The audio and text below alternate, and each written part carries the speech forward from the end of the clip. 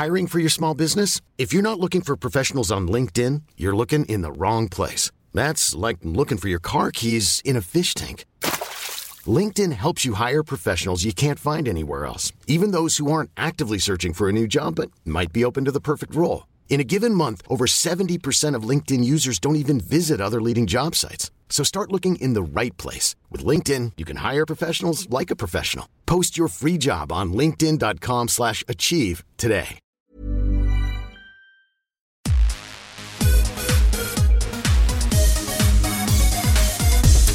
One of the most iconic movies of all time is 1984's Ghostbusters, a spectacular supernatural masterpiece about a team of parapsychologists running a unique ghost removal service in the Big Apple that starred Bill Murray, Dan Aykroyd, Harold Ramis, and Sigourney Weaver.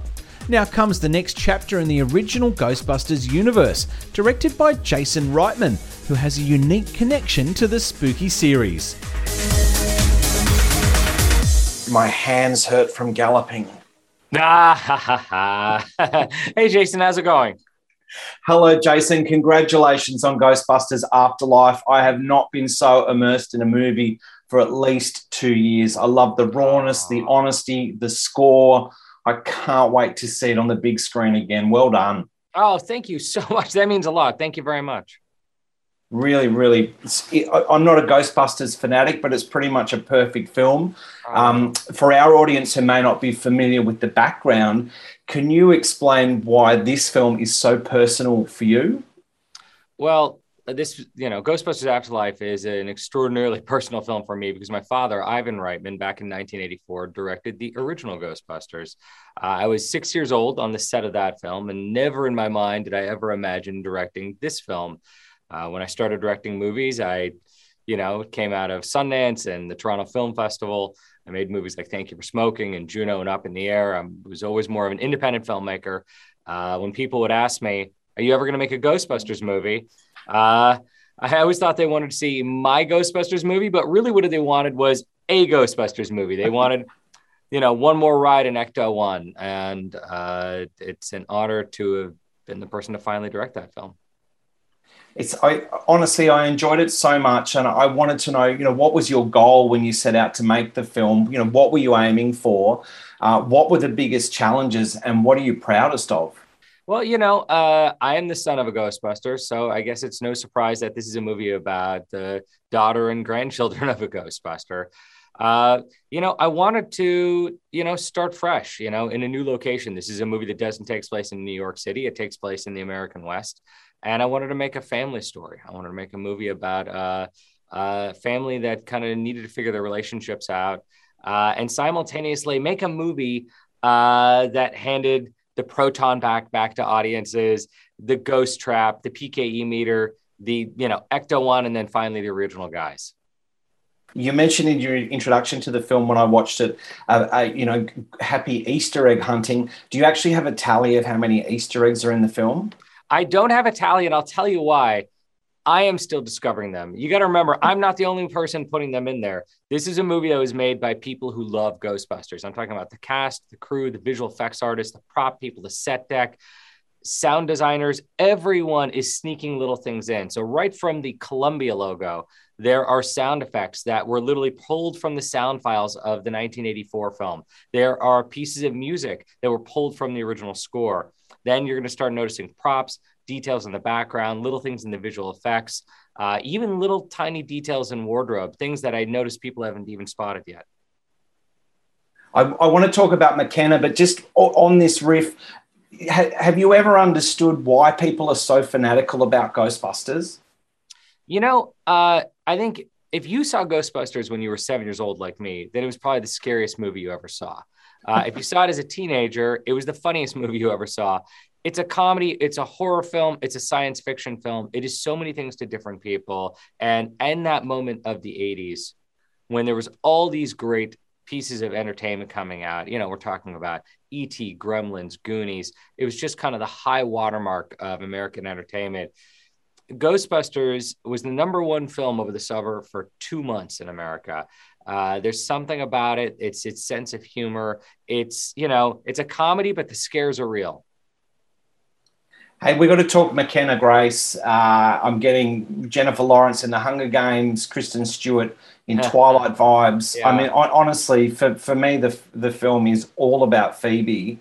How central to the story and how important to the Ghostbusters story is the character of Phoebe.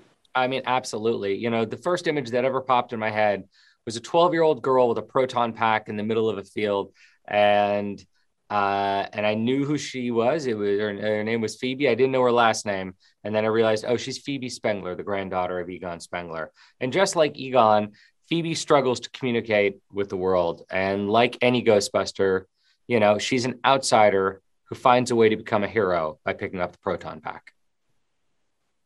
She's brilliant. We've got to wrap. Hey, good luck with the rest of your press day, and you've got a monster hit on your hands with Ghostbusters Afterlife. So. Well done, man.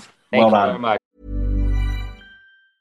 Hi, I'm Daniel, founder of Pretty Litter. Did you know cats tend to hide symptoms of sickness and pain? I learned this the hard way after losing my cat, Gingy. So I created Pretty Litter, a health monitoring litter that helps detect early signs of illness by changing colors, saving you money and potentially your cat's life. Pretty Litter is veterinarian developed, and it's the easiest way to keep tabs on your fur baby's health right at home. Go to prettylitter.com and use code ACAST for 20% off your first order and a free cat toy. Terms and conditions apply. See site for details.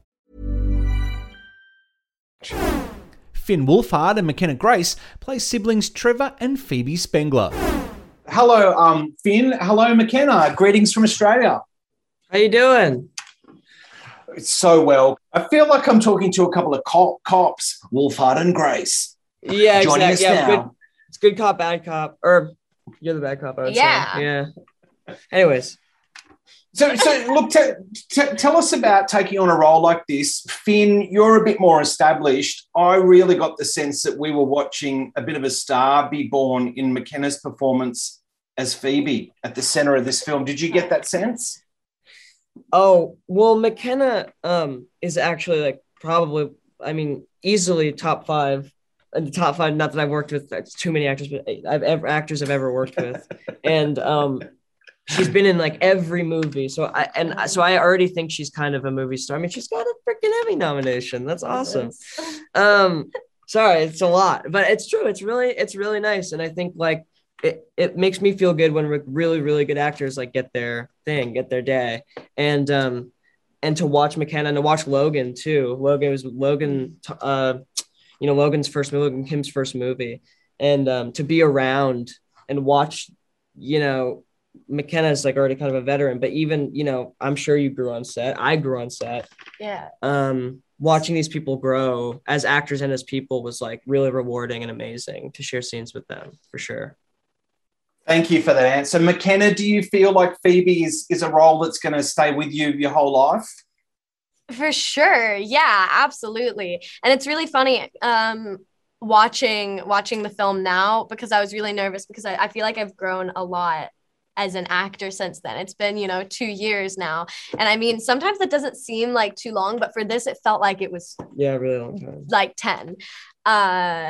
It felt like forever. And I mean, I took a lot away from that set. I took away a lot of things from, from watching Miss Carey and watching Finn and the original Ghostbusters, watching all of these incredible actors and having such a good director. I learned a lot. So I definitely took away a ton.